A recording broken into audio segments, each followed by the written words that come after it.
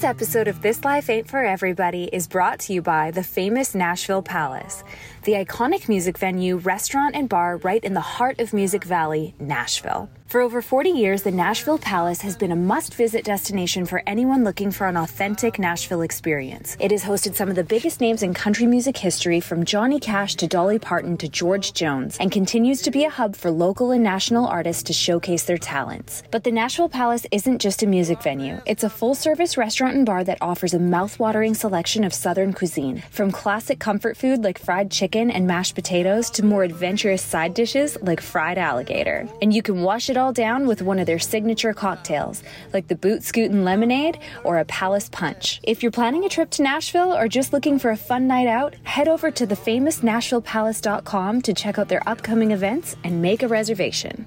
Today's episode of This Life Ain't For Everybody is brought to you by Bandit. If you're tired of settling for second-rate gear that doesn't perform when it counts, look no further than Bandit, the ultimate choice for hunters and outdoor enthusiasts. From top-of-the-line hunting jackets to ultra-comfortable, meticulously crafted waders, Bandit has everything you need to take your outdoor game to the next level. And what's more, their gear and camo patterns are anything but average, designed to give you the edge you need to succeed. But it's not just their gear that makes Bandit stand out. Their accessories, like their backpacks, are built to withstand anything the outdoors can throw at you. And their decors are trusted by the best guides and outfitters across the nation. Trust us, you won't find better gear anywhere else. Head over to bandit.com and experience the difference for yourself. Choose Bandit and dominate the outdoors like never before.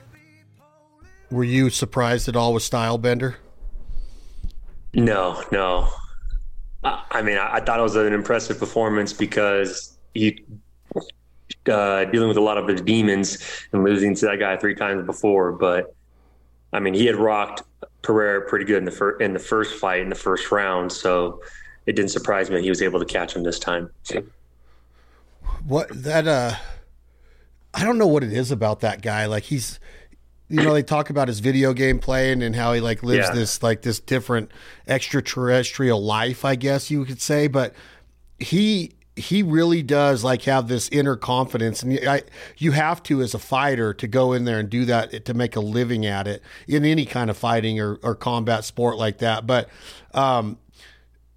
he's different, man. Like he comes across, he hits different to me. Like, I'm not talking about his hitting and his power physically. I'm talking like he's just different in the way his mindset works, because like the confidence it took to go back in there in that rematch in the press conferences leading up to it, he had a different approach of like, what if I write the book? Like, he almost put it into like he's being an author, you know?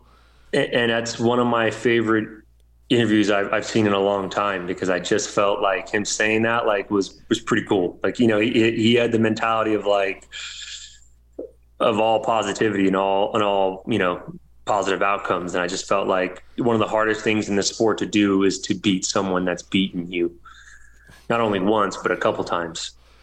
Yeah, he's beat him in the kickboxing, then he beat him in that. But man, the thing about the UFC, Jason, is I don't know if it's become I don't know like how you think about this, but back in the day of like the prime time, in my opinion, back in like 05, 06, and I'm older than you, but back when it was Matt Hughes and Chuck Liddell and GSP, and like that was what really took that brand and that company to the next level. And that was like one pay-per-view every month, 2 months sometimes. You know, it was almost like when Mike Tyson was heavyweight champion and you based your entire schedule on when his fights were, so you didn't miss the pay-per-view. Is it fair to say that the buys for a pay-per-view event like the Stylebender aren't going to be as high in today's age of technology and the way we get our content, because people are like, they're just waiting until the next day and going on and seeing the fight, or they're watching. But you know, like, there's a fight every week now. Does that weaken the UFC brand, or does that strengthen it for the everyday fight fan? To answer the first question, I do think the pay-per-view buys, if I was to make an educated guess, I would say they're lower now, because back then you'd have to wait, you know, once a month, maybe once every other month to get a UFC event. And so it was like Christmas, right? Everything would shut down and you'd be all excited because the UFC is going to be on. So I do think that just by, like you said, just because the increase in content, the buys are probably a little bit lower than what they were back then. But on the flip side of that, I think doing an event every week has really legitimized us as a true sport and a true league. And I think it's helped pick up a lot of casual fans that were watching other sports on ESPN that are now tuning in every week. So I definitely think there's a lot of pros to it as well. For me, it's a different outlook, right? Because more events equals more opportunities for my clients. And those opportunities, it's cool to see, right? Like I have a fighter this week making his UFC debut. That's really cool to see, right? Like there's only one first walk to the octagon. I know what he's been to. So it has its pros and cons. Obviously I have the same nostalgia as you. Like when Chuck was fighting, it was like life just stopped, right? Like everyone's at the house. We're all watching this fight. You know, those are pretty great memories for me back in those days.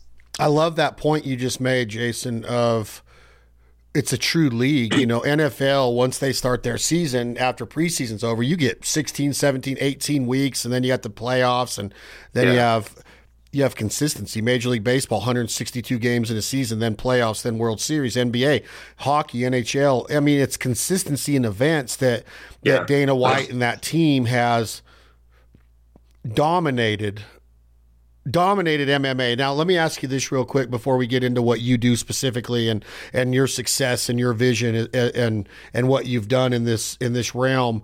Do you, as an agent, and you start thinking about paydays, right? Is it hard to argue with the UFC? Either you take what they give you until you become like an unbelievable character or a brand like Conor McGregor. Mm-hmm. He's the easiest one to think of because the guy can never win another fight in his career, and he's still going to probably be the richest MMA fighter of all time with the proper 12 and the movie deals. But is it take it or leave it, Jason? Like you could go fight over there if you want. Let's take Ryan Bader, for example. He's a good friend of mine. Mm-hmm. He's the champion in Bellator. Does that hold as much water as being John Jones and the heavyweight champion of the world in the UFC? And can these UFC fighters even argue like, hey, you got to pay me more or I'm going to go over here? Do those other leagues hold their weight in your opinion? The first part of that question, it's not take it or leave it. There's definitely room for negotiation there. For me personally, I just have always kind of treated the UFC like I treat my marriage, and I keep that behind closed doors, right? I think the problem is too many times we see complaints online and you're not really seeing the full picture of everything. So, I always tell people there's times where Sean and Mick, Hunter and Dana, we disagree on certain negotiations, but we handle it in a professional way, and I think they've always been more than fair with us. And I can, there's a lot of opportunity. There's a lot of times where they've even paid more than they were supposed to, and I'm appreciative of that. In regards to someone like a Ryan Bader, like again, it's different strokes for different folks. I mean, it could be advantageous for him to go to Bellator. It was a good move for him, right? He went over there, became a champion. They paid him very well. I definitely think he used the platform that the UFC gave him and winning the Ultimate Fighter and becoming a household name in the UFC and using that to his benefit to fight in other organizations and get paid well for it. And, I think we've seen that a few times now where guys have tested free agency and, if they got a better offer somewhere else, that's where they went. Let me ask this question in a different context because I want to get you to answer it and be on record. Ryan Bader's a stud. He just beat Fedor again. Fedor's at the end of his career, but Ryan Bader's resume from ASU wrestling, and then like you said, the Ultimate Fighter. Does his legacy and his career, and I'm not saying that he's not going to sit down with his grandkids someday and say I had a hell of a career. I get that. He's a real man. But does it hold as much weight if you don't become, and I'm talking MMA, does it hold as much weight if you never hold that UFC belt as opposed to having the one belt? Pride was bought by the UFC. Strikeforce was bought by the UFC. WEC was bought by the UFC. They have yet to buy Bellator or ONE or some of these other leagues. Holding a belt at any weight division there, let's just say heavyweight with Bader, does it hold as much weight as holding that UFC belt in the terms of legacy and a true fight career? I believe it does. I think Ryan's had a hell of a career. I think it's something to be very impressed with and to hang his hat on, when he's done and he does talk to his grandchildren someday. He's someone that's accomplished so much in the sport. I mean, I think if you can be in the sport as long as he has, which I think, when he entered the scene, maybe 2008, I think he was on The Ultimate Fighter. I mean, you're talking, he's been at 15 years at some of the highest levels of the sport. I mean, that's impressive. And he's won a world title, and he's beaten Fedor, I think, twice now, right? Yeah. I mean, those are amazing accolades. And like I said, I've always been a fan of Ryan. I had the opportunity to meet him a couple times, and I think he's done a great job with his career, and there's a lot to be proud of. Yeah, I agree 100%. I've just always wondered. It just seems like UFC is dominating in every aspect of the marketing, the TV deals. Obviously, they're the big cat, right? And they're the big dog on the porch. Yeah. How do these other leagues continue to be successful? Is it because do you think that somebody that was somebody in the UFC at one time goes over there and they keep those leagues going in that way? Because you don't see a lot about one. You hear a lot about Bellator. I mean, if you're a true fan, but a lot of their fighters are guys that that got either fed up with the UFC or their contract ended with the UFC or they couldn't come to terms. How do these leagues, do they bring up fighters in a way that the UFC does, or have they mastered it, like with the Tough TV show and kind of having the minor leagues of fighting? If you look at at Bellator's last card this past weekend in Hawaii, we saw Raytheon Stotts versus Patchy Mix for the $1 million tournament final. Both of those fighters have been brought up through Bellator. Both of them have super impressive resumes. It was an amazing fight. Patchy Mix won by a knee knockout. So I think Bellator is doing a good job of finding young talent themselves and building it up. And they've done a great job, I think, in finding their niche and doing these $1 million tournaments that I think are very exciting and draw a lot of people to watch. Do you think that the prime of MMA has come and gone, or do you think that we are just scratching the surface? Will there ever be a time period of the characters? I think that everything has its ebb and flows, right? You have your peaks and your valleys. And if you look at the WWE, I know that it's huge, and we can get into the business that just took place with UFC's mother company in a little bit. But I don't know if there was ever a time that was ever more popular than Stone Cold. I don't know if there will ever be that big flurry of The Rock and Stone Cold and that time period. Hulk Hogan was the trailblazer, and WrestleMania, and Rowdy Piper and Paul Mr. Wonderful Orndorff and the British Bulldogs, all of that time period back in the 80s.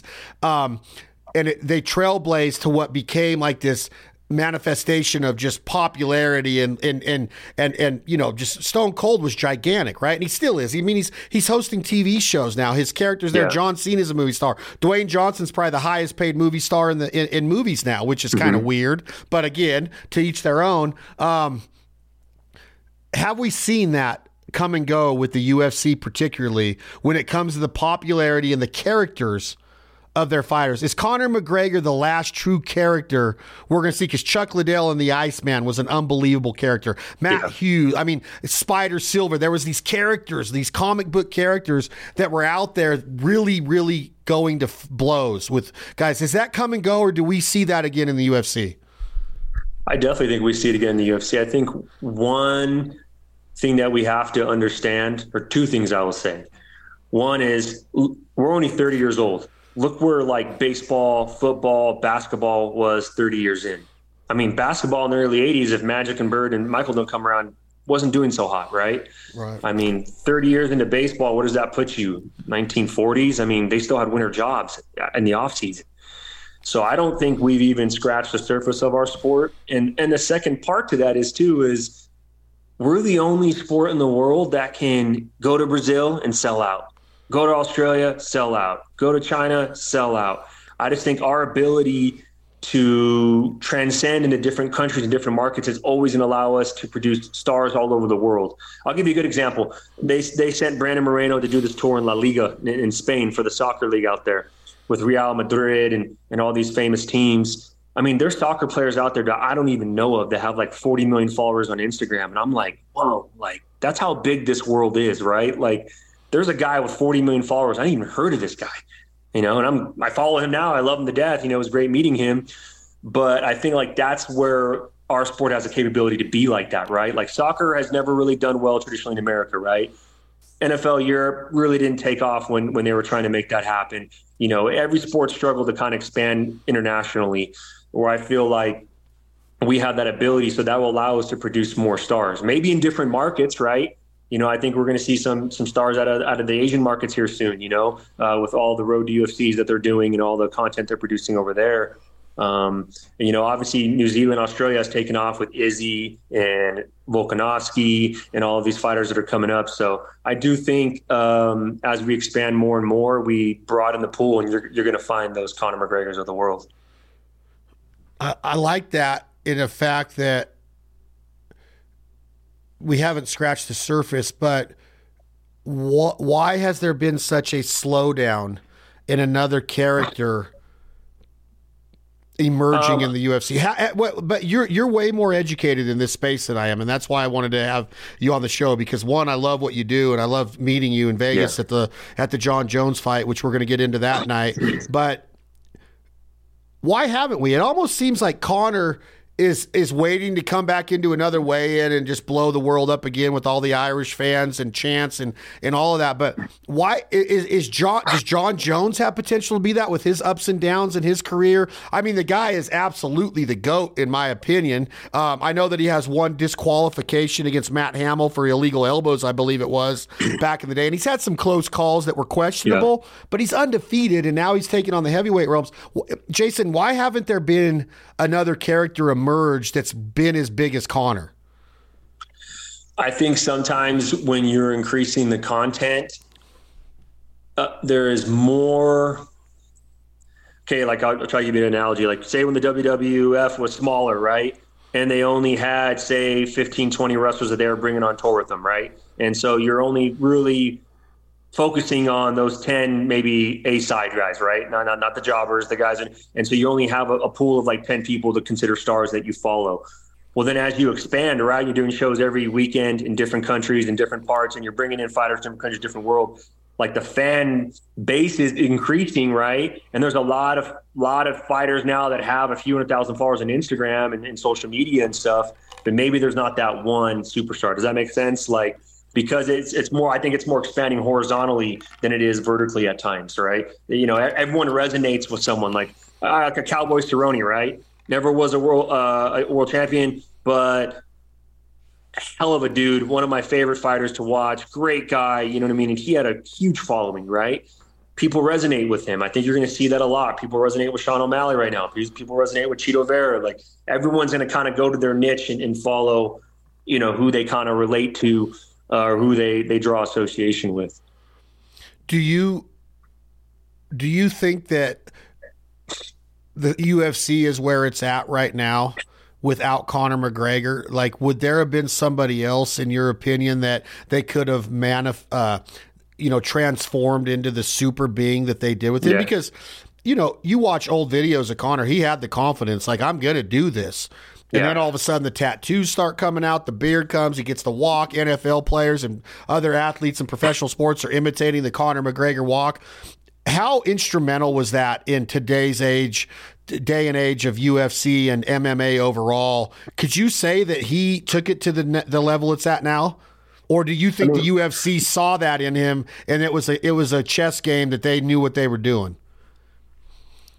I think let's address Conor. Conor's a star, great persona. I have all the respect in the world for him. I think he's a once in a generational type talent, right? He's someone that really, paved the way and was a trailblazer in a lot of ways for our sport and opening a lot of doors that hadn't been opened previously. The second part to that, though, the UFC did a phenomenal job in building him and putting him in the right lights in the right places to execute and perform the way he did. So I think it's a two-part. I think, they did their job and Conor did his job, right? It's kind of like, we haven't had another Michael Jordan in basketball, right? I mean, You know, we haven't had another Tom Brady in football. I mean, these are once in a generation players, you know. I think where I really draw, again, my excitement is to see that there's a lot of fighters now that are getting popular, a lot of fighters that have solid fan bases, and that shows that our sport is growing in a healthy way. Let's back up for a second, Jason House, about the business of and kind of transitioning into what you do. But before that, I want you to talk to me about Dana White. I use the word instrumental with Conor McGregor. From the early days of the knockout show or the tap out show on Spike TV, and in the very beginnings of Tough, The Ultimate Fighter, Dana White, from the early days of this, was his vision. He went and got the Fertittas. I don't know the whole story by heart. You might, but Joe Rogan was there since day one, backstage doing the commentating. What is it about Dana White that you respect, don't respect? I know that this is a business conversation, and I hope for complete transparency, but I do understand that you do keep things behind closed doors. What is it about this man that is he a Vince McMahon that's just an unbelievable promoter and an unbelievable hype guy? Is he got an IQ that's through the roof? Is he way smarter than anybody else in the room? Is he a visionary? What makes this guy get to the point to where he could build the value? Now, I'm not saying he could do it without the Fertittas, but I feel that Dana White, being the face man of this, and the way that he was never compromising, he was unapologetic in a lot of ways over the last 2 decades. What is it about this man that you've seen, being in the room with him, being in the stadium with him, talking to him? What is it about Dana White that gets UFC 30 years in the making to what they've built it to after they bought it? For me, you know, you're asking like, he's the most intelligent or the most savvy or whatever. You know, Dana's obviously a very smart man, but I think what separates him from the rest truly is his persistence and his ability to weather adversity and keep coming forward. I think that's what has made Dana such a trailblazer. And, you know, one of my favorite books is called Chase the Lion. And it's kind of like, the premise is that, for you to do your calling in life, for you to achieve your dream, by you achieving your dream, it'll open the opportunities for others to achieve their dream. And I feel like what Dana has done is provided us all the opportunity to achieve our dreams, right? Like, I wouldn't be living the life that I live today if it wasn't for the Fertittas and Dana White. And I know that's kind of 6 degrees and they're things, but that's how I truly look at it. And I try to come from a real big place of gratitude, because it's allowed me to change a lot of lives, right, with these fighters, and even the employees that work for me now that are with me that can achieve their dream of working in this industry because of the success of it. So I think Dana has just done a real good job of having tunnel vision. I think he's kept his eyes, forward the whole time. He's never been distracted. He's never cared what others think. And he had a vision for the sport, and he took it there. And I think when he took over the realm, when they bought the UFC, they needed someone like that. They needed someone that was going to stay on course and not be deterred, because there were so many naysayers back then. There still are. But back then it was horrendous, right? Every state commission, no one was going to legalize the sport. And I thought Dana was brilliant in running towards regulation, running towards the commissions in the states, and really legitimizing our sport. And I mean, listen, there's been a ton of adversity in the first 30 years of this business. And I'm thankful that he's been the leader of this ship, because I think it takes someone like him that just doesn't bend or break to get us where we need to be. What is some of that adversity that we still face that somebody like Dana White is looking to take on? Are we still illegal in different states, different countries? Are there a couple topics? When was the first event in New York? I think it was only 2016 that we finally got licensed in New York. That's not that long ago, if you think about it. Like, getting licensed in all the states was a huge hurdle. Expanding, internationally, getting the show in Paris, France last year was a really big deal. I felt like getting that done, and just their constant expansion into different countries and different marketplaces. They're opening a lot of doors for our athletes to compete and have success and build a fan base. And so when you wake up in the morning, you take a shower and you go to work. you have a lot of different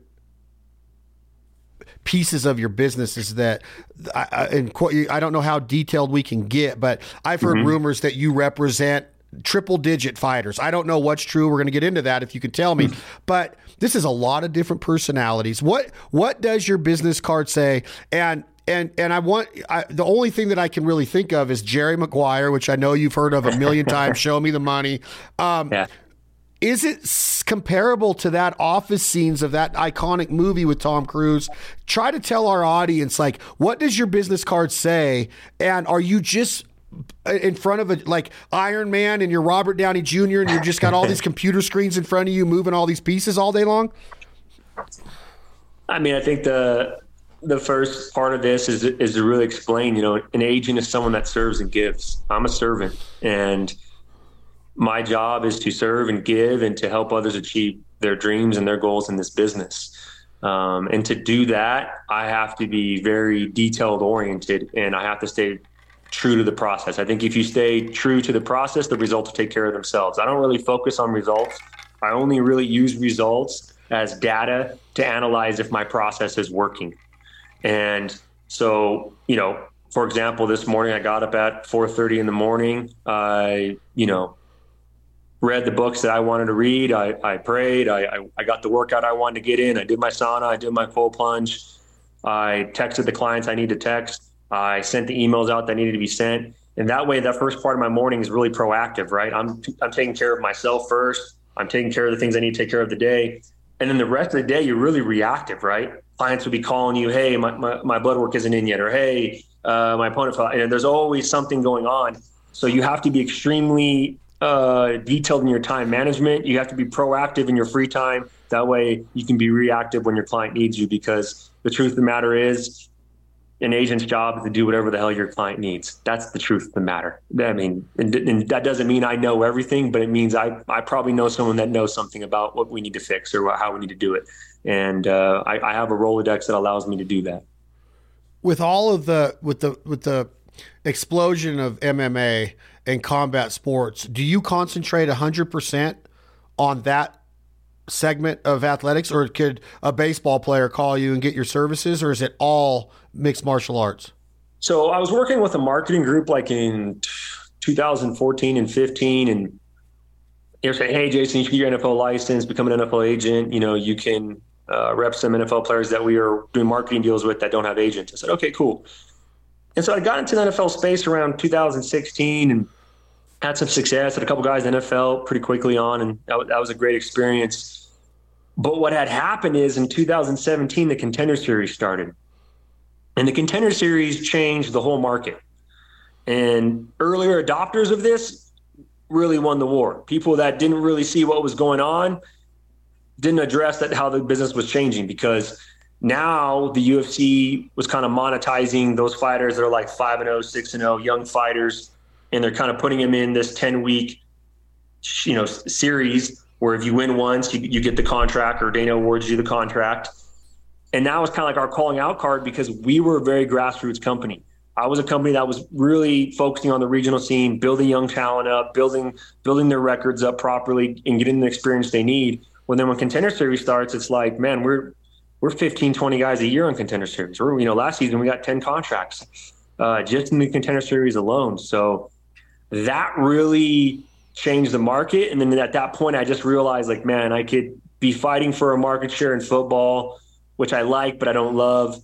Or with Contender Series starting now and the game evolving, I can go all in on MMA and have a good market share. And that's what I decided. I just also feel like I don't want to be a jack of all trades, master of none. I feel like, hey man, if you really are truly passionate about MMA, and I love MMA and I can eat it, sleep it, and talk about it every day, then that's what I need to be focused on.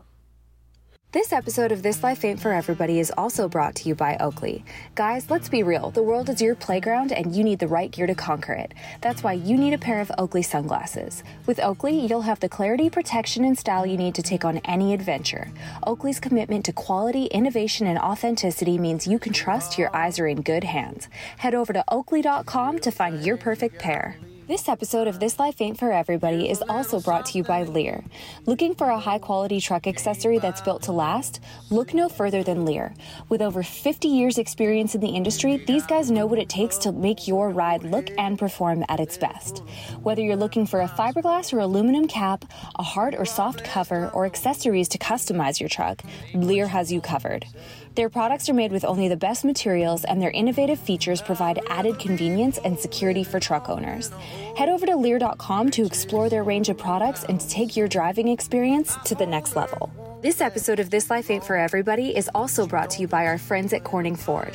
Whether you're looking for a family-friendly SUV or a truck that can withstand your life of adventure, Corning Ford's outstanding selection has something for everyone. And with their knowledgeable staff and competitive pricing, you can trust that you're getting a great deal on a high-quality vehicle. Don't wait any longer to start living your dream on four wheels. Visit Corning Ford today, and don't forget to mention your favorite podcast sent you over.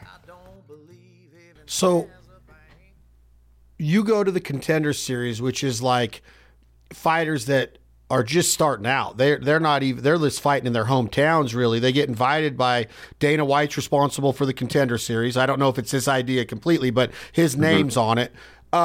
So you are one of these guys that visionary wise, you go, well, wait, if I go, it was kind of like the Tap Out show. They were going into these gyms and picking a local fighter, and if you did good, you would get a Tap Out contract. Yeah. Tough was the same thing. You win the Ultimate Fighter, you get a UFC contract. Now Jason House goes in and says, well, if I could go in there and take these young guys and that are 5-0, 6-0, and I could get them to believe in my services, and I show them what a server I am. Now, as they climb the ranks, that's how you've built your revenue stream, is by keeping these fighters on your team, by showing them your loyalty from the get-go. Mm-hmm. Is that pretty much it in a nutshell, that's how you built your fighter base? Yeah. I love the process, man. I love the process of the regional scene and getting a fighter's first pro fight and building him up and getting him the right fights and then getting him on Contender Series or getting him short notice into the UFC. I really enjoy the journey. And I just feel like for every step that you take with your client, the bond becomes closer, right? Because they've like, man, Jay's been with me, since day one. He's been there. He's been supporting me.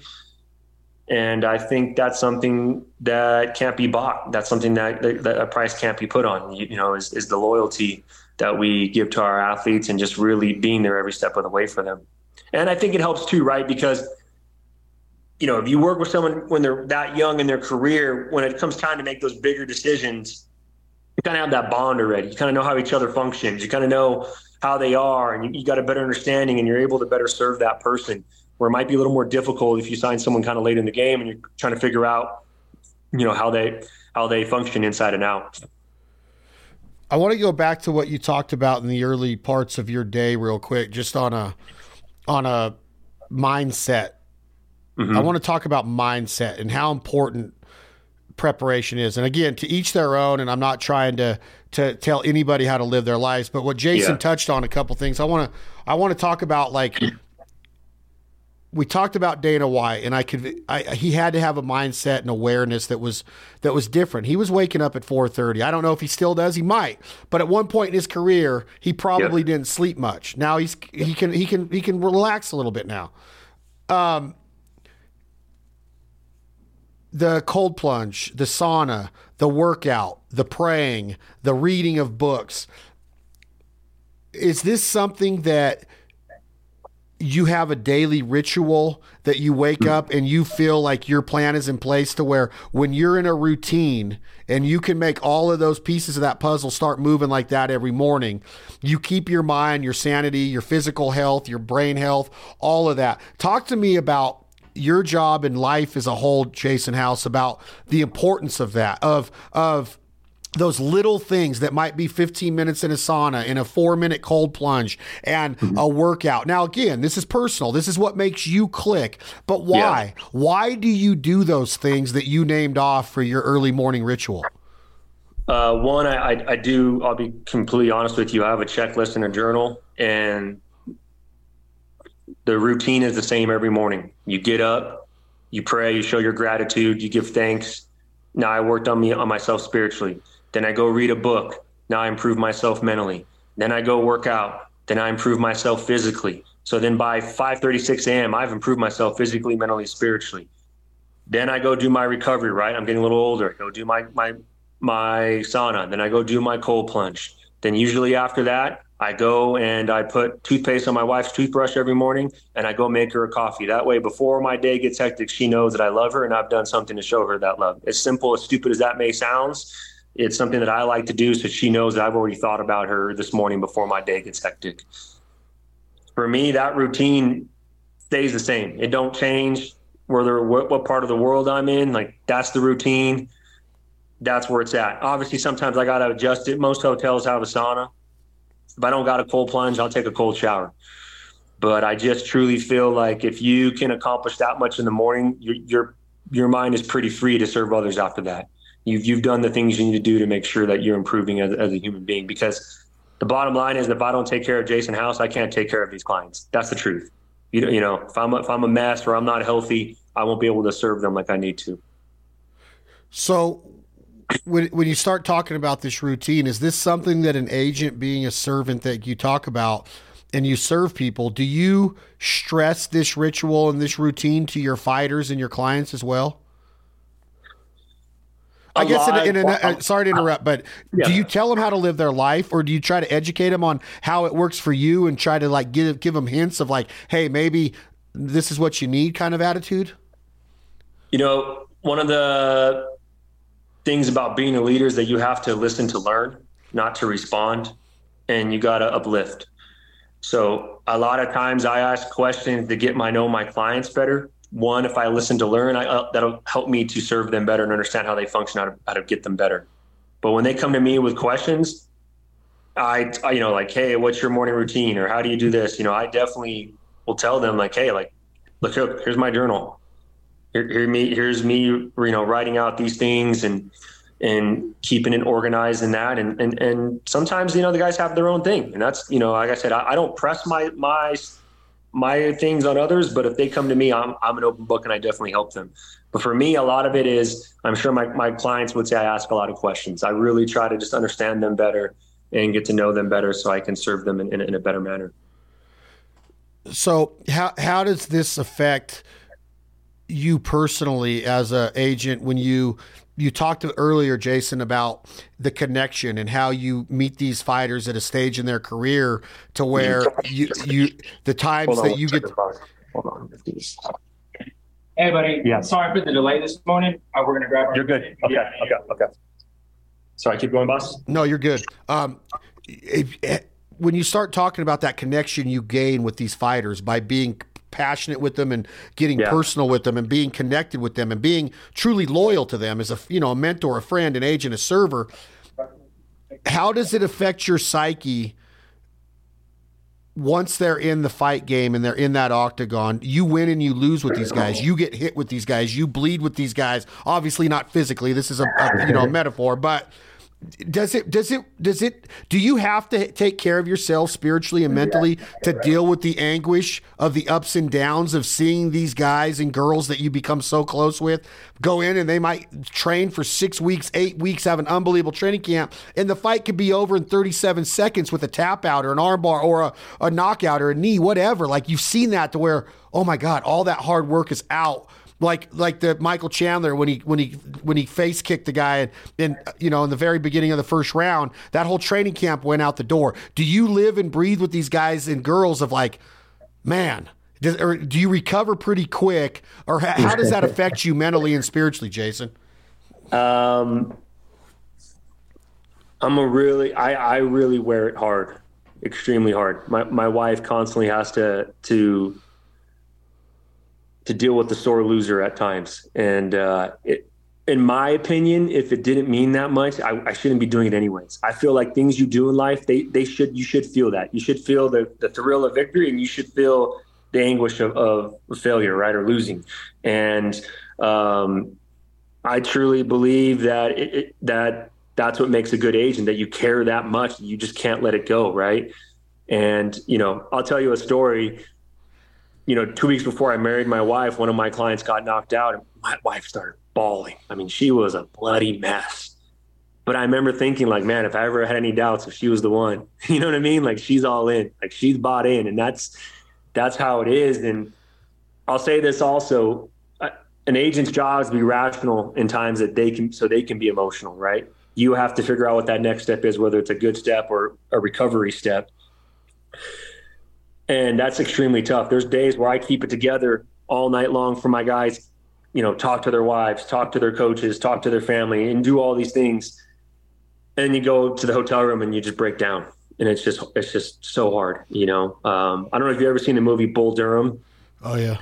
But do you remember that scene where Kevin Costner, like, he gets dropped to single A and he walks into the coach's office and he's like, F this effing game. I'm done. I quit. Like, I don't even know what I'm doing here anymore. And he steps outside, slams the door, and you can see he's kind of like talking to himself and cussing. And he opens the door and he goes, what time's batting practice tomorrow? Coach is like, 10 a.m. He's like, okay, see you there. Yep. I feel like that's me on a Sunday some days. You know what I mean? I'm like, dude, F this game. I hate it. It's heartbreaking. I'm over this. And then come Monday, you're like, okay, what time, And it should mean that much. And I'll be honest with you, boss, if the day it doesn't hit me like that or a day it doesn't hurt me like that, I'll walk away. If it didn't mean that much, I need to walk. Because you know what? I think one of the most beautiful things a human being can share with you is their dream. And if someone shares their dream with you and they want you to be a part of it and they want you to be one brick in that foundation of success, man, you better treat that like it's life or death. And I really do, because outside of my marriage and my love for my wife, I don't know what more you could, you know what I mean? Like for me to share my dream with you, like, hey boss, I want you to work on my dream. I'll be a part of my dream. This is my life's work. That's a big trust. That's a blessing. That's a gift. And so I really try to just always honor it throughout, every weekend. I try to honor it to the fullest, like. Do you have kids, Jason? Do you have kids? I mean, no, not yet. No. Not yet. You said not yet. So there are plans and talks and discussions going on with the wife that this could. Here, my wife. We go back and forth on it. So there is a chance that you guys don't go the kid route. There is a chance. It really depends. I really try to pray on this and ask for what the calling is. If my job is to serve and give to these families, and these guys are, they're like, my wife jokes around that she, manages over 100 kids. Well, that's what I was going to ask you. Are you Catholic? You Christian? What religion? Okay, so you're Christian. So I was going to ask you, how difficult does this lifestyle become with 100 kids if you all of a sudden have an 8-month-old? And then a 2-year-old and a 3-year-old? Like, how difficult does this lifestyle become? And is there part of you that is selfish for not having kids already? I'm trying to get into your inner psyche now, because I think that the dynamic of your relationships with all of these people are going to change once you start to give that love to this individual that's your blood and your wife is holding every day. Is that part of the thinking process? Yeah, it's definitely. Right now, like, I love traveling with my wife, seeing the world with her, and we love being there for our athletes. And I don't want to be an absentee father. If I'm not there for Little League games or dance recitals, I don't, you know what I mean? I'm not going to put a child through that. So that's the question that I have to, constantly assess and address as my life changes. Obviously, with COVID, things have changed over the last couple of years, right? Most shows at the Apex. Now it seems like we're home in Vegas 2 or 3 times a month. So maybe I could be present for a lot of things, right? It's just constantly, we're kind of waiting to see how everything kind of unfolds as if we're getting back to normal still in life, and seeing how things going and just praying on it, and whatever God puts on our heart, we're going to do.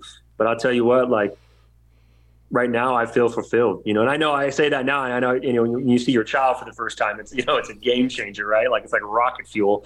But I thoroughly enjoy, like, my goddaughter's here, Brandon Moreno's daughter's here today. We made her breakfast, took her to school. They had to go back to TJ to do some things. And, I love having kids in the house, and, they show unconditional love, right? They don't care if I was a winner or a loser this weekend. They just love you unconditionally. And that's a beautiful thing. Yeah, I love that about my daughter. I was at her volleyball tournament yesterday. Was the last day of the Great Westerns. We were in Vegas for the Red Rocks too, and you just you win and lose with them and you hurt so bad. It's almost like I don't even know if I ever hurt that bad when I lost or made a mistake in a game, and it just goes back to the fact of what they mean to you. And then when you start, you have these fighters that you feeling that close with. Obviously, I mean, Moreno's is your top dog, right? And you got his daughter at your house. Like, this is a legitimate friendship and responsibility that of course you're going to feel the bruises and the blood when he loses, or hopefully he never does. He's a champion. When's his next fight? July 8th, international fight week in Las Vegas at T-Mobile against Alexander Pantoja. That's going to be a big one. Yeah. For me, I'm grateful that we have utilized the opportunities that the sport has provided us to make sure that the back half of our life is good. And I always tell these guys when I sign them, I'm like, listen to me. We do this, say till 40 for the sake of numbers, which that's a long time in the sport. You still have half your life to live. And our job is to utilize opportunities that plan A, the sport has given us, so that when it just starts to slow down, you got a plan B, a secondary passion going for yourself. And some of the joys is seeing that, Moreno is financially taken care of, right? Like, he's good and he's made sound decisions. And there's new joys in seeing your fighters have different types of success, right? Like, it's not always victories in the cage. Like, when they buy rental properties or they get their first home, like, I'm freaking over the moon. You know what I mean? I had a client buy his first home the other day, and he's like, dude, you're really pumped up for this for me. And I'm like, man, that's huge. Remember when I met you? You were in a studio, 700 square feet. Look at this thing you just bought. Like, for me, I just one of my favorite coaches is PJ Fleck at Minnesota. And he said something once, and it stuck with me. It said, you always celebrate a win because you don't know when the next one's going to be. It might be a small win. I remember, like, when Brandon Moreno got 1 million followers, I got him a cake and we had this little thing, And he's like, bro, it's not that big of a deal. I was like, Brandon, 2 years ago, you were cut from the UFC. You barely had 10,000 followers. Like, dude, you got to celebrate everything in life because it all happens so damn fast, right? Like, where it's always like, I try to celebrate everything for my guys. They get a new car, hell yeah. They get a rental property, heck yeah. You know what I mean? Like, I'm a cheerleader, man. I'm pom-pomming for them. I love them. How many fighters do you have, Jason? We have a couple hundred. I think we have like 100, 103 in the UFC, and then we have prospects in every weight class that we're developing and building up for, to get to the UFC or Bellator or PFL, wherever it may be as well.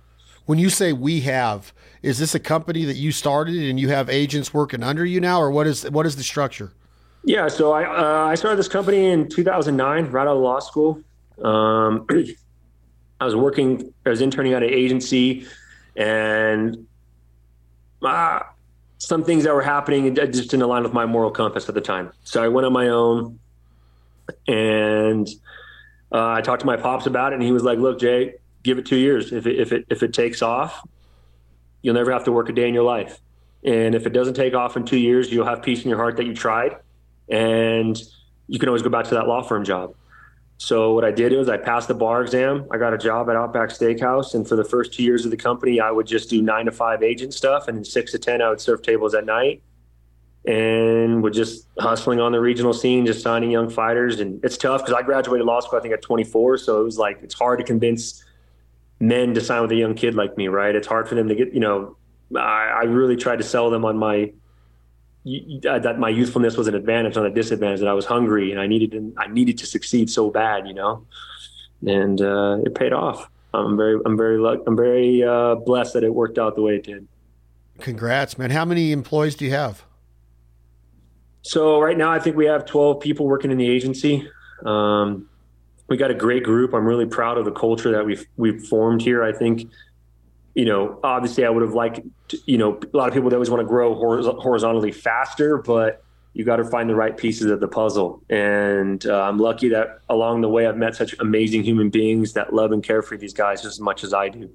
Like, when I see some of my team crying, or emotional over a win or a loss, like that means a lot to me because it means they care just as much as I do. And I think that's what's needed, right? Everyone in your agency needs to be bought in and understand the magnitude of the opportunity they have to be a part of someone's dream.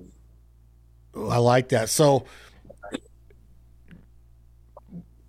the representation of a couple hundred fighters, mm-hmm. are you stabilizing to where can you get much bigger than that in this game to where you obviously you'd have to hire more manpower, but where I'm going with this Jason House is you say you text this guy and this, emergency might come up here and you might not have blood work in, but how much attention can you give that many clients when you're trying to be everything to them? It's actually, we've really built a good system here in the agency that allows us to not be jack of all trades and to be focusing on our course. Let me step outside real quick. So, for I lost you.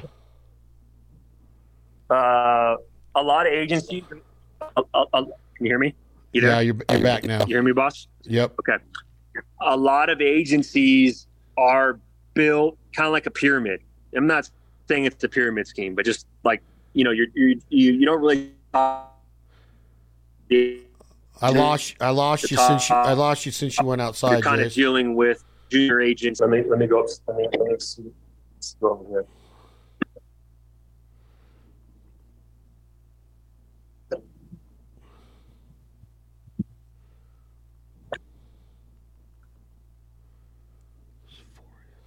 Can you hear me?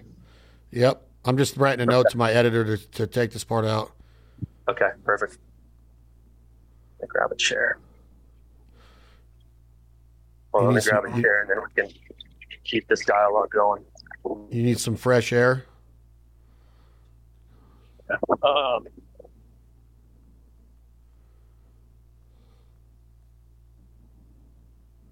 Okay, here we go. So, can you hear me? We're good? Yep. Okay. So what I was saying is that a lot of agencies, you're kind of dealing with, say, like a junior agent for say, right? You're not really dealing with other people in the company. In my company, I feel like no one should ever work on your behalf that you don't speak to daily. So we have a marketing department, and there's 3 people that work in the marketing department, and they only do marketing, right? And we have a PR department, and only those 3 people in the PR department handle PR, right? Then we have Jeremy Luchow, who's like my partner, who handles all the regional scene fights. I handle all of the major orgs. We have Lance Spotty, who's also an attorney. He does all the legal work and is an agent himself. So we have Edgar Gonzalez, who does all the compliance for us, right? The travel, the medical, the visas, all that stuff. So really everyone has a specific role in our company, and that allows me to kind of play rover and do the things that I need to do. So, and we have other agents as well that are just allowed to focus on the day-to-day with the clientele and the communication.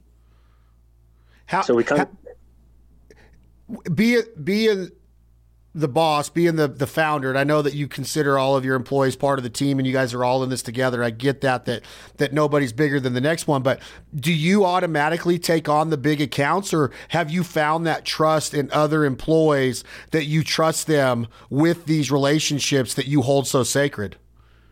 Yeah. I trust my team 100%.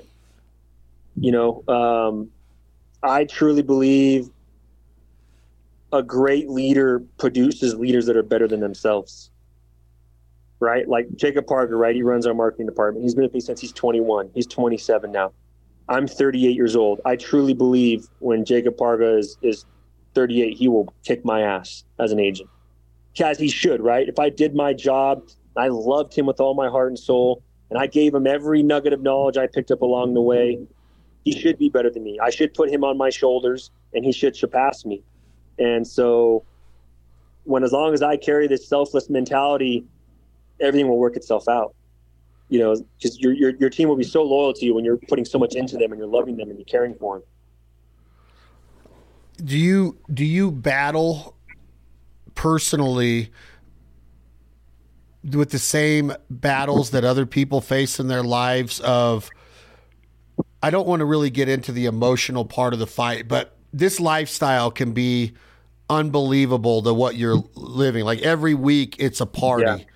How hard has it been for you personally to find that balance and that discipline not to drink too much, not to partake in the ongoing party that comes with this kind of lifestyle. Now, look, I'm not saying that you are out 7 nights a week, but the UFC, the after parties, the dinners, the bottles of wine, the negotiations, the red carpets, the movie deals, the Mountain Dew deal, whatever it is that you're getting, there's something that you said yourself that can always be celebrated. Now, that might just be a cake once in a while, but how hard has it been with you at 38, Jason House, to not partake or to find that balance? Or have you ever fallen into that realm of, man, I really do need to slow down and get the cold plunge going and the sauna and the praying going?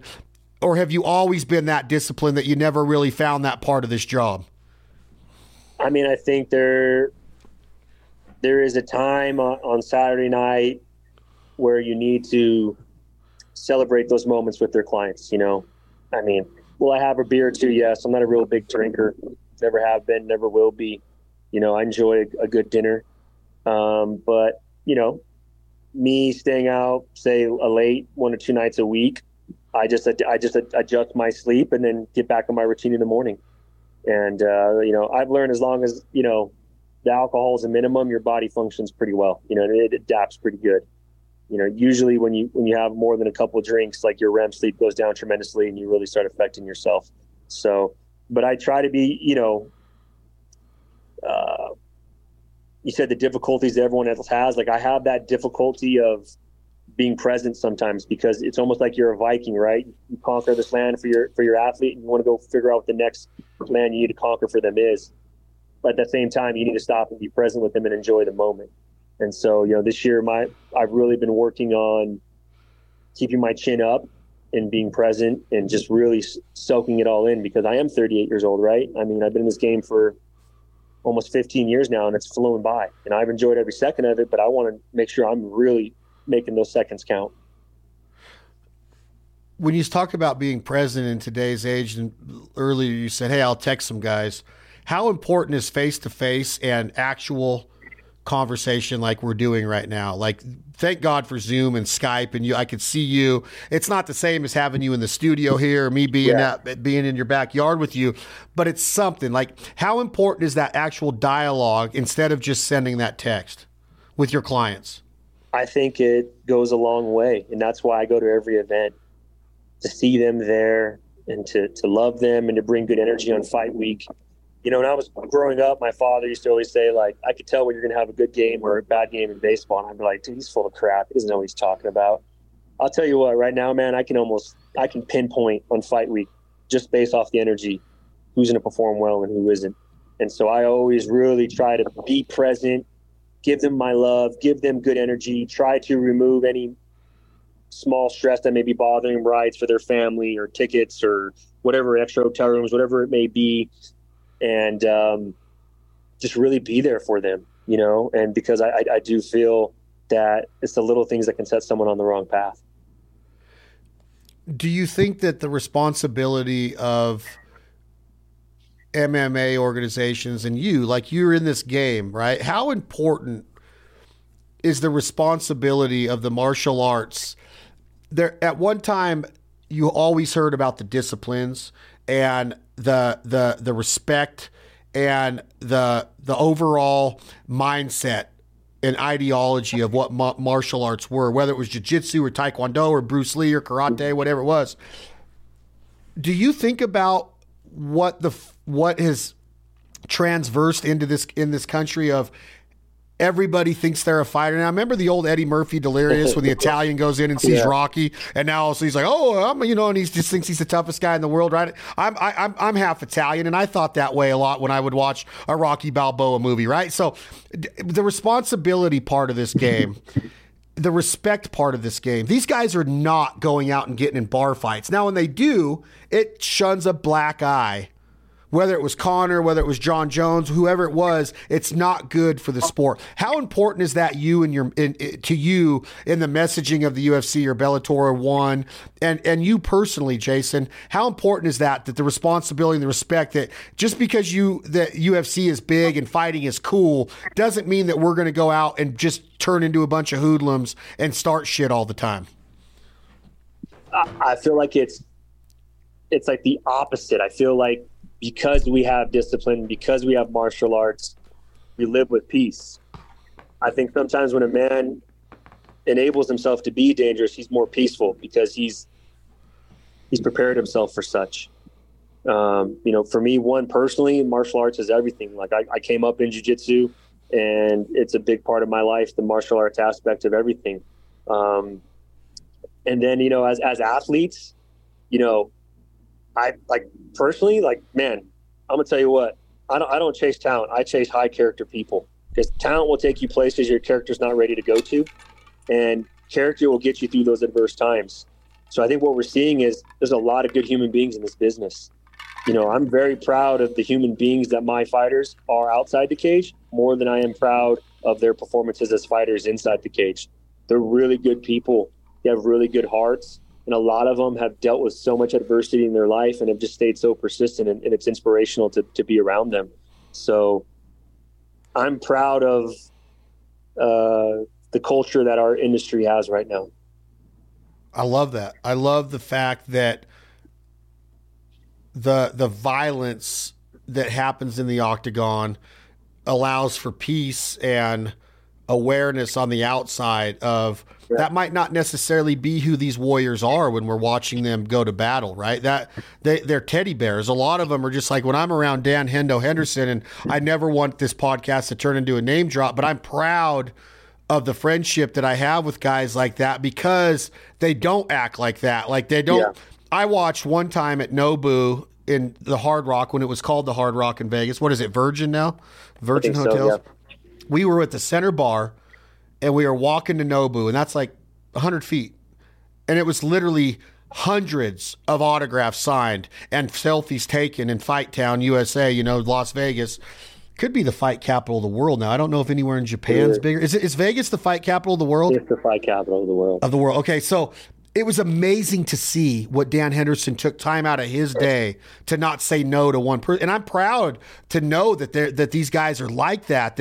I was with Randy Couture one time, and it's the same thing. He never ever makes you feel like he's the big guy in the room. So I think it makes me feel good to hear you say that connotation of the warrior, the violence, and then it allows for peace on the outside. And you could take that into your business negotiations, because business negotiations and life and discussions and relationships and partnerships, they get heated. They can get heated at times. If they're not, something's wrong. But that heatness, that level where it gets up to that level 10 allows you to be that guy in that cold plunge and be that guy that can calm down and use your disciplines and your balance of who you really are, of being a babysitter today for one of your fighters' kids, who I think you said you're the godparents for, right?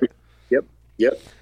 And I always say, like, people say, it's not personal, it's just business. That's complete crap. Business is completely personal. It's about relationships. You do business with your friends. You want to work with people you like. So I always try to keep that in mind. And when I'm representing these athletes, that, this is an industry that moves with friendship. It doesn't move with, constantly bad mouthing or negotiating in public. Those things never turn out good for anybody. Nothing. Like, that's the ego. And when the ego gets involved, the ego is the enemy. Ego is the absolute enemy of anything in life. So where do we go from here? I want to have you back on, because I know we're running out of time, but I do want to talk someday about the actual fighters and what makes them click. And taking them from, I've always said this about the UFC, and this is what I want to get in with you in our next conversation. We're going to have Jason back on. Thank you for being here. But one of the main things that I have really dissected in my relationship with mixed martial arts is just the relationships that I have with the friends that I have that were professional fighters. And the after the career, we've touched on it here about you still got half your life to live, but the effects that it has had on some of these individuals. I'm not going to say any names, but I have seen it go from being small town America, all of a sudden celebrity, no training in place to become that celebrity.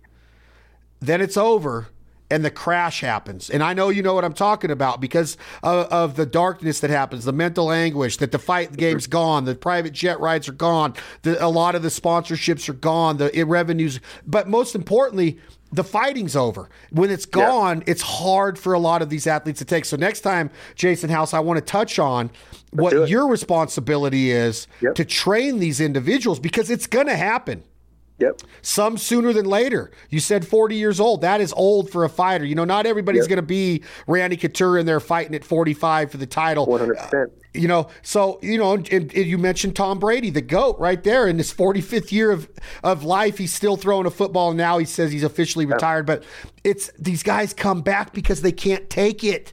They can't take the slowdown. They can't take the normalcy. Chuck Liddell cannot stand the fact that he doesn't get to go in there and throw Iceman right hands. Like, there's just no way that he can.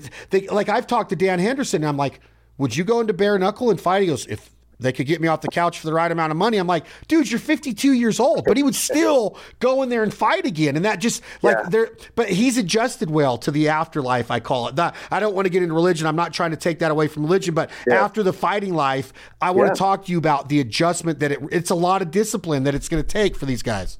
Yep. So it really comes down to their identity, right?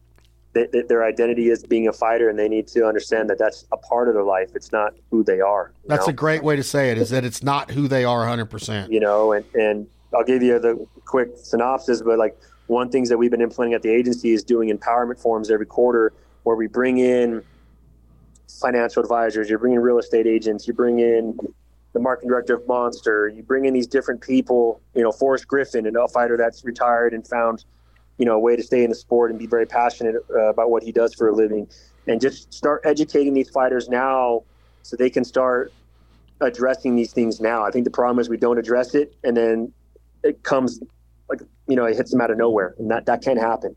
We have to start educating these athletes now and start giving them the tools and resources necessary now to understand that this is going to end. This will end.